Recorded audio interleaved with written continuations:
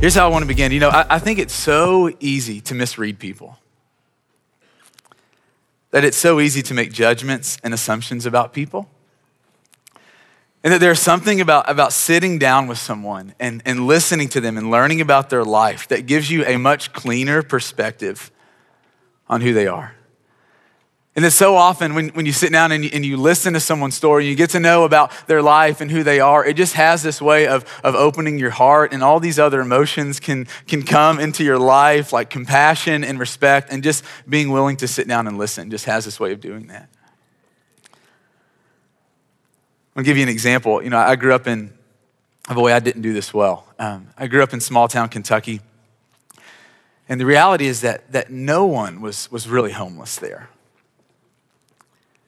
At least there's homelessness here in this city that we live in. Growing up, all I had was stories and assumptions about what I saw on TV or what I saw in movies. And the reality is that I'd never really encountered someone who was homeless. And yet I had them figured out before I even moved here. I knew who they were and how they got to where they had gotten. And then there's this crazy thing that happened in 2004 when I moved to Nashville. There's this really amazing church called Green Street Church, and they do this ministry on Wednesday night where they literally drive around the city and they find people who don't have a place to live, and they bring them to their church and they serve them this warm meal, and they're taking care of these people in our city. And I remember going to this, and I was sitting down across the table from this man named Mark, and he begins to tell me about how he had become in the situation that he found himself in. He starts to tell me about how he lost his wife, how he lost his career, how he ended up where he was. And there's something about sitting down and just hearing someone's story that has this way of just kind of opening up our hearts and shifting our perspective, that speaks into our assumptions. Easter Sunday is this day that Christians all over the world, not just in America, but we remember and we celebrate that Jesus Christ rose from the dead. And this is very significant to us as Christians. But before we jump into his resurrection and why it's significant, I want to just share a few things. And one of these is just on a very personal level. I know sometimes a lot of you don't know me. I don't know you, and so you kind of come in here and I just want to just kind of let you know a little bit about who I am. This week, I've just been asking, Lord, Jesus, help me to love you. Here I'm supposed to be this pastor, this person that has it figured out, this person who just lives in this constant place of just ecstasy and love for the Lord. And the reality is I look at my life and I'm going, Jesus, I need you to help me love you. Like this week, this was a part of my prayers coming into prepping for today. I was asking the Lord, hey, would you stoke the affections in my heart for you? If you're married, you see this, or if your friends are married, or you saw this in your parents, man, in marriage, you go through seasons where you just realize that you've been overlooking your spouse. You realize that you've been taking them for granted. You go through seasons where you're not close, where you're not connected, where you're more like roommates, and you realize it. And in that moment, you have the choice to do something about it, right? And so if you're smart, if you want to keep your marriage, if you want to fight for your marriage, you do something about it. You get them flowers. You plan a special night. You get away. And I've realized as I've come into this week that in so many areas, I've been overlooking Jesus, taking him for granted. So this week, I've just been asking, Lord, would you help me to love you and appreciate you? Jesus, help me to know you, not just know some things about you. I want to know you. I want to love you. I want to live for you. And so this morning, before we jump into the text, I felt compelled that I wanted just to share a little bit about who Jesus is. About this man that this day is all about. A biography, if you will, from Brandon's perspective. So it's going to be flawed, not perfect. So give me some grace. But we come into Easter Sunday, and I know that we're all in different places with Jesus. I just want to share a little bit about who he is. And so Jesus was born a couple thousand years ago in the midst of the rising Roman Empire under this man named Caesar Augustus, who was in charge of the entire world as we knew it. Jesus' mom was named Mary. His father was named Joseph. Jesus was the firstborn. He was the oldest. He had several siblings, both brothers and sisters. We don't have much documented about the early years in Jesus' life, but what we do know from Luke chapter 2 is that his parents were Jewish and they kept their religion very seriously. We know from the scriptures, in particular in Luke chapter 2, that Jesus grew up and there was an interest in the scriptures. That he loved to hear the word of God being read and taught. We know from the scriptures that Jesus was a good kid. And we know that people enjoyed being around him. The scriptures say that he grew up in the favor of people.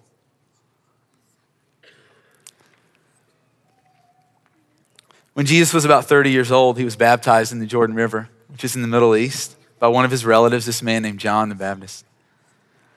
And this, as we can tell, was the official start of Jesus' ministry on earth.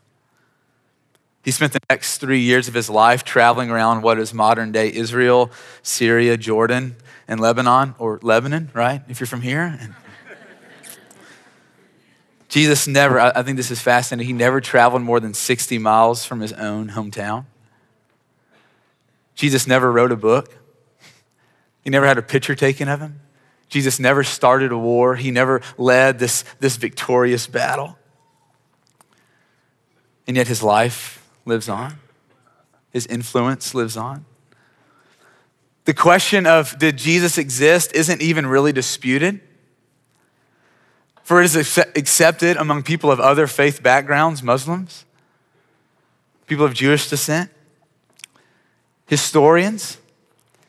In fact, there was this, one of the most credible sources, this man named Josephus was born 4 years after the death of Jesus. He grew up and he wrote about Jesus. This Jewish man that had no vested interest in following Jesus. But he acknowledged 4 years after his death that this man, Jesus, actually lived. There's not really disputes that Jesus, if he lived. Jesus chose 12 men that would travel with him, that would share in his ministry. And many others, including women, would travel with him and follow him. The ministry of Jesus, the life of Jesus included miraculous healings where people who were blind, people who were paralyzed, people who had even died had been raised back to life because of Jesus. His ministry, his life, his heart was marked with extreme compassion for people. That you notice that when Jesus would see hungry people, he would use what he had to feed them.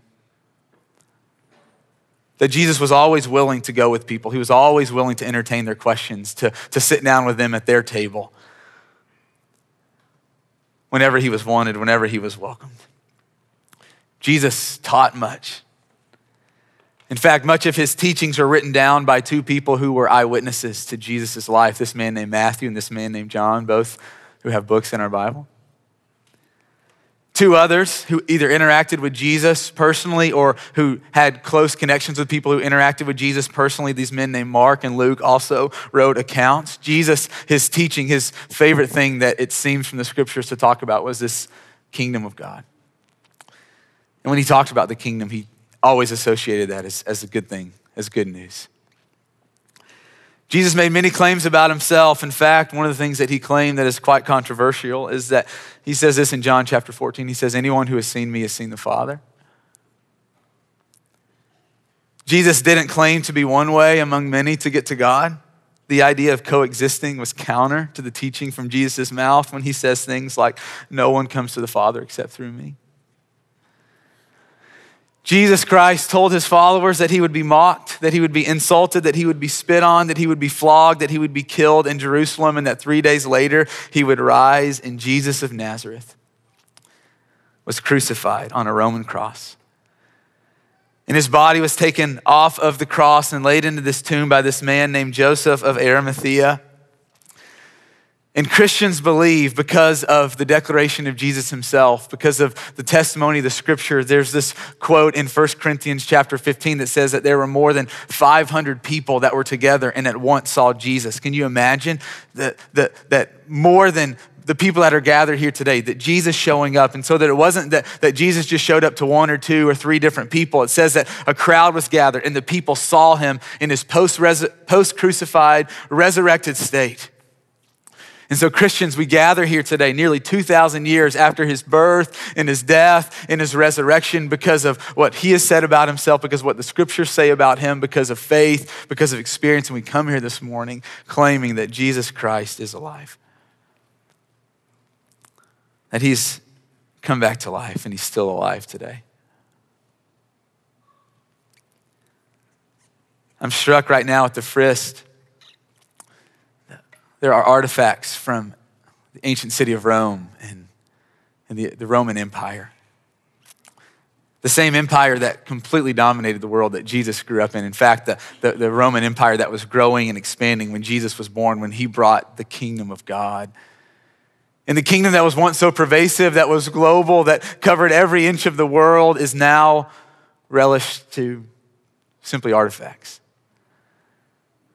This kingdom that no one thought was going to be overthrown, that no one thought was going to be taken down, is now you can walk through the Frist and view these artifacts. And the kingdom that Jesus started, that seems so small, that seems so insignificant at the time.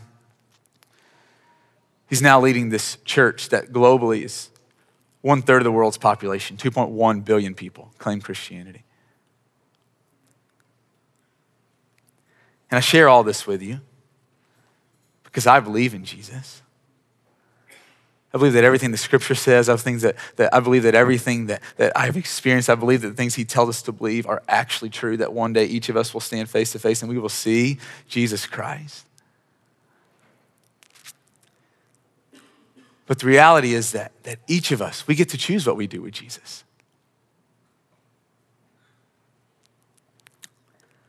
And I don't know where each of you are this morning, but I think it says something about what God is doing in your life.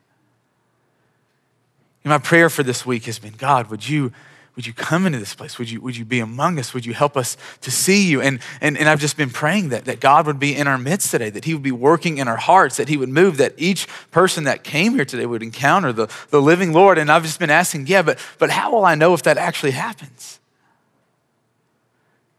Like, how will I know if Taylor encounters the Lord this morning, if Ginger encounters the Lord, and if Jacob, how am I going to know if Joey encounters the Lord? Like, how am I going to know if each of you come here and encounter the Lord? And the reality is I won't.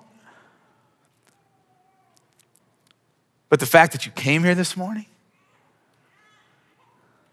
that you're giving the Lord a chance to work and to speak and to move in your life, it says something about what God is doing.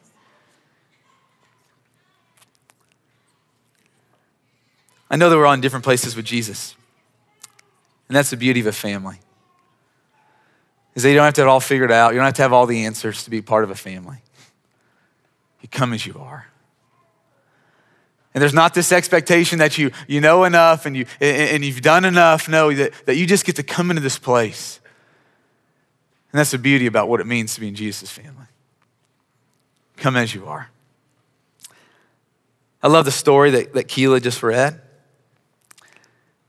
What I really love about the story is the progression that we see happening. The women showed up at the tomb. And you need to hear this. They did not encounter Jesus at the tomb. They did not experience Jesus. What they did encounter were two men in really white clothes, and it spooked them. And the men looked at them and they told them that Jesus wasn't there, but that he was alive. And I want to mention this because I think it is important. I think this is your experience for some of you.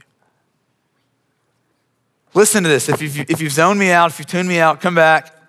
Listen to this. Your life has been about showing up to the places that you thought Jesus was. Church, young life, your campus ministry. Maybe even in your personal life. You heard that if you prayed that God would meet you there. And yet your whole experience has been watching others tell you that he's alive, but you've never experienced him personally. And if you're honest with yourself, you come here this morning and you're having a hard time believing.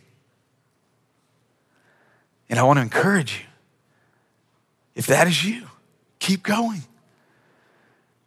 Don't give up.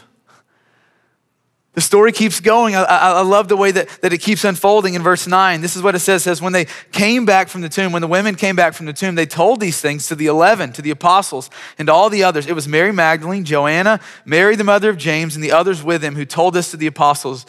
But they did not believe the women because their words seemed to them like nonsense. Peter, however, he got up and he ran to the tomb. Bending over, he saw the strips of linen lying by themselves. And he went away, wondering to himself what had happened. And I love this. I love this, Peter, because this is a lot of you. You look at your life and some of the things that have been happening, and maybe you haven't even been able to name it, but something is happening in your life and you can't seem to make sense of it, but the reality is that you can't let go of it.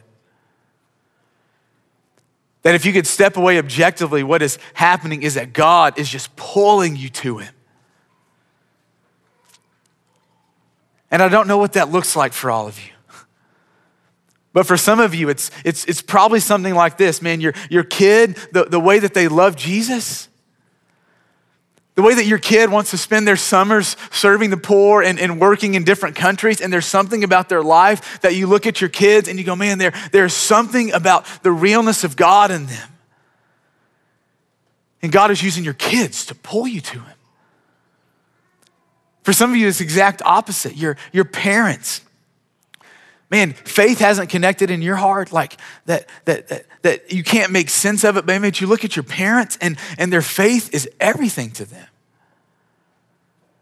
And it's not just talk, like the way that they treat the way that they treat people, the way that they treat their coworkers and their employees. You look at their life and you don't believe in Jesus, like you haven't quite come to this place where you accept the resurrection, but you look at people around you who have and who do, and you're going, man, there's something about their life and God is pulling you to him. Others of you keep having dreams. Or you have people in your life that keep talking about Jesus and there's something about your heart and it's just being pulled closer and closer to Jesus and you can't name it and you don't know what to do with it, and you're like Peter, you're standing in the tomb and you're looking at these clothes and you can't make sense of it, that God is calling to you and you haven't been able to make sense of it yet. The story's not over, it keeps going. Verse 36 in Luke chapter 24.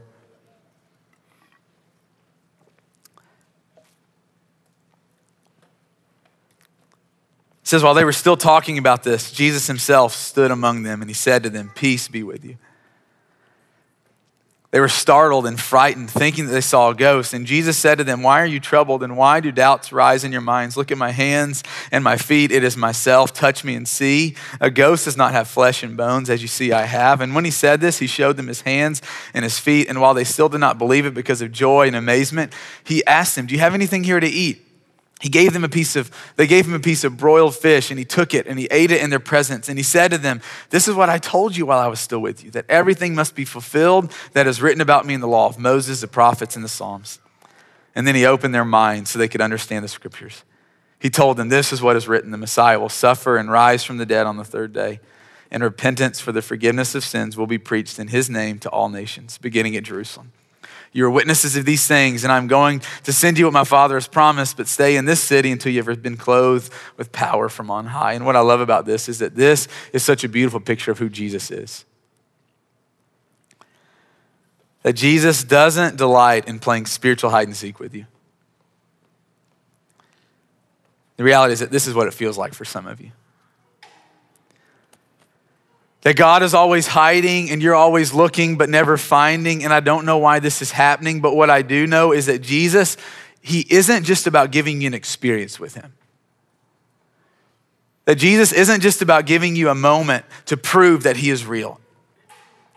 I was struck by this passage in John chapter 12 this past week in verse 37. It says that even after Jesus had performed so many signs in their presence, they still would not believe.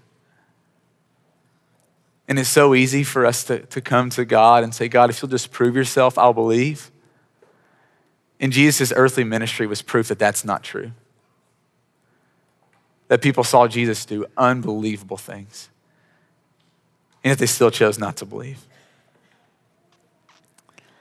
You see, when Jesus started his ministry, Mark chapter 1, verse 15 tells us that he began with these words. He says, the kingdom of God has come near. Repent and believe this good news.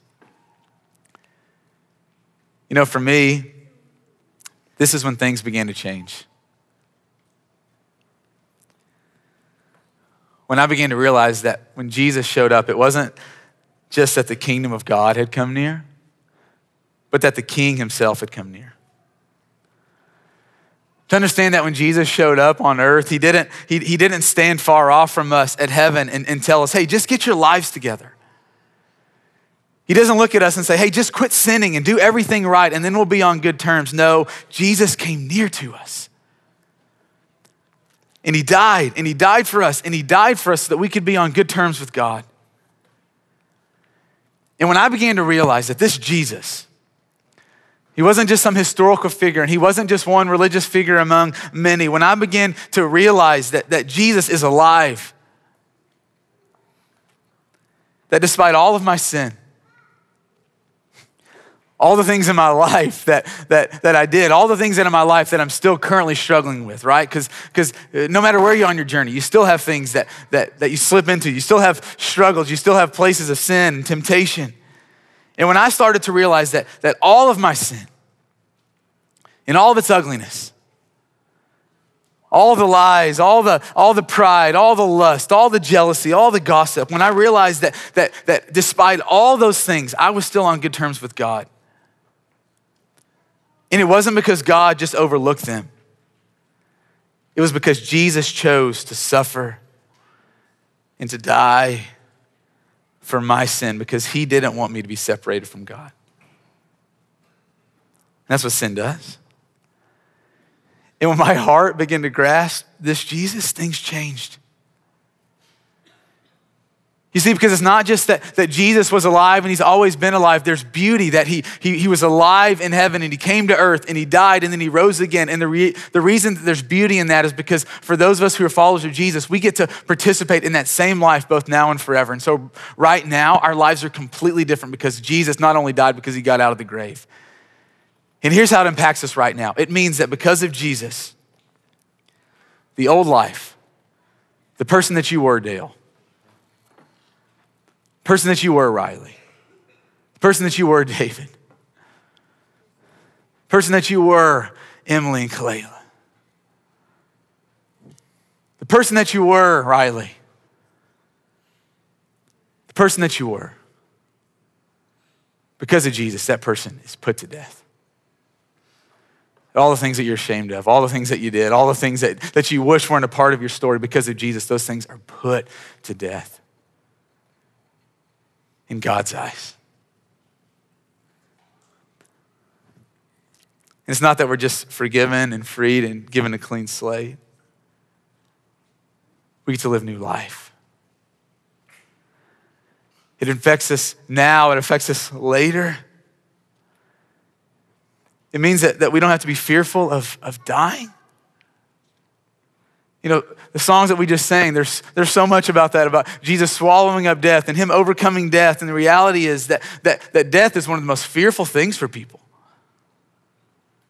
That we spend all this money and all this energy trying to prolong death, trying to make sure we don't die. And there's something about death that just terrifies us. But because Christ rose, when we are in Christ, we too will rise. We too will rise.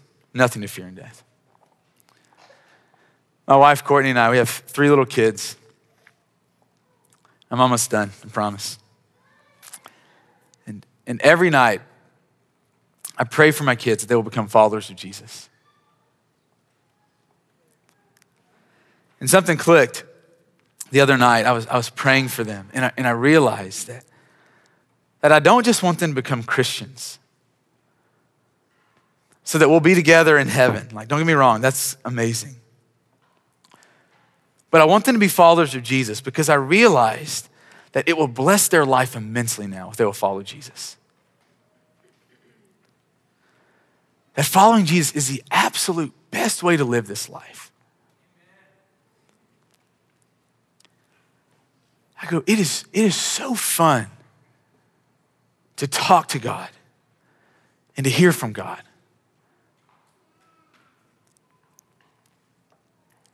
God is invisible, but God speaks clearly. And there's no joy like hearing from God.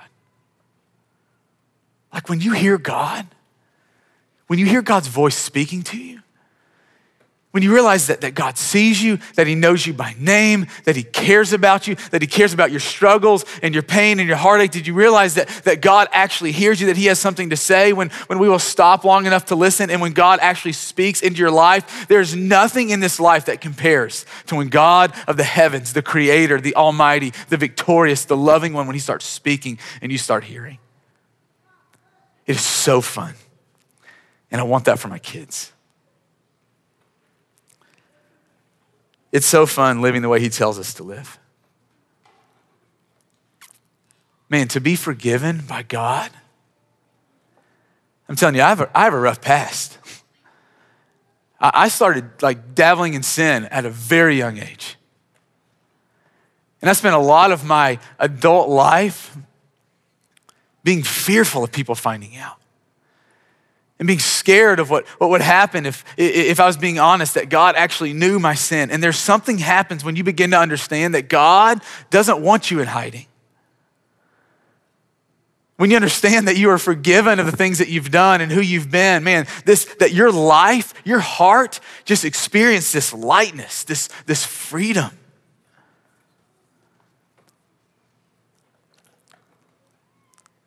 Following Jesus is the best way to live. Man, to forgive people, to not hold grudges when they hurt you, to be kind and to bless people when they step on you, when they embarrass you, to pray for their well-being, to be a generous person and to share with those in need and not to be greedy and stingy. For the greatest purpose in your life, not to be to retire young, and to have 7 houses. But for the purpose of your life being that, man, we get to take this good news, that God is alive, that God is triumphant, that God is loving, that God in 1 Timothy 2 says that he wants all people to be saved, and that God doesn't keep that good news to himself, but that he tells us, hey, Sarah, you get to spend the rest of your life telling people the good news. And Adrian, you get to spend the rest of your life telling people the good news. I'm going, can you even fathom a better life? It's the reason I stand up here and preach. It's the reason I've given my life to Jesus. It's the reason I've devoted my life to ministry, is because I care about seeing people come to know Jesus, and the fact that he lets me share in sharing the good news. There's nothing better in your life. And the best life that you can live on this earth is following Jesus. Verse 50. When Jesus led them out to the vicinity of Bethany, he lifted up his hands and he blessed them. And while Jesus was blessing them, he left them, he was taken up into heaven, and they worshiped him, and they returned to Jerusalem with great joy, and they stayed continually at the temple praising God. Do you realize that I wrestle with the questions? I have these questions that come through my mind all the time. I mean, what if Jesus isn't real? And what if all this is made up? And why doesn't God choose to be visible? And if you have those questions, man, you're in good company here. Because I sometimes have those questions too. I think I need to answer this question before we leave. What does someone have to do to be on good terms with God? You come here today and you're going, man, I just want to be on good terms with God. What do I need to do? Just tell me what I need to do. And the scriptures have a lot to say about what it means to enter into this life with Jesus. But for today, the place that I think he's inviting us to step into is this place in belief. You want to be on good terms with God? Believe in this God. That God, through Jesus, loves you. that his desire is to be with you forever, and that caused him to enter into this life, to suffer, to die, and to rise again. I'm gonna give you some homework this week. You're like, this sucks. You're not supposed to give homework at church. I agree. Here's what I wanna encourage you to do though. I wanna challenge you to do this. I want you to create a place to meet with Jesus this week. I don't know your assumptions. I don't know what you come into this place believing about Jesus. And I've just stood up here for 30 minutes and told you about what I believe about Jesus.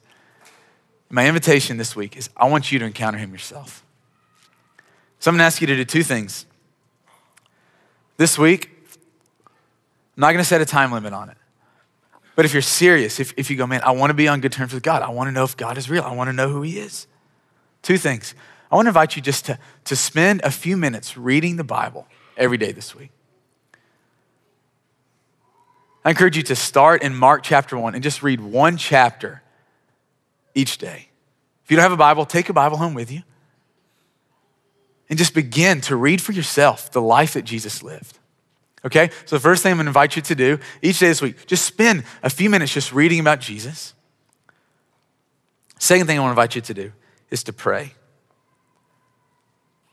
And prayer can be so intimidating and so crazy because we're talking and we don't see if God is hearing us. And it's not like talking to Douglas, like I can see his expressions and see if he's, and we're just essentially just throwing up words into heaven. We don't know if they're even landing, but here's what I want to invite you to do, that your responsibility this week is just to pray.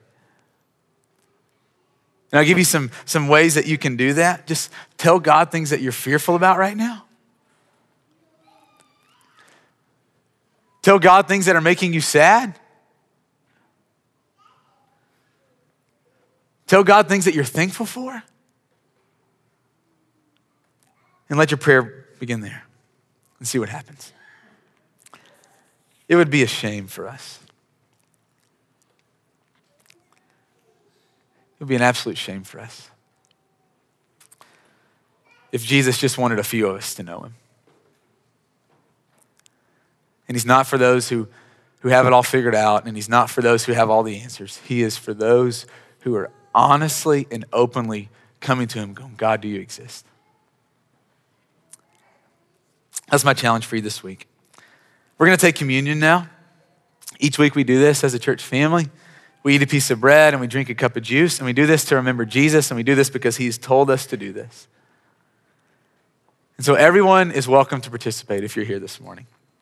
So here's what's gonna happen. I'm gonna pray for us, and then we're gonna stand up, and you can walk to any of the tables with tablecloths on them that have a little cup of juice and a piece of bread in the middle.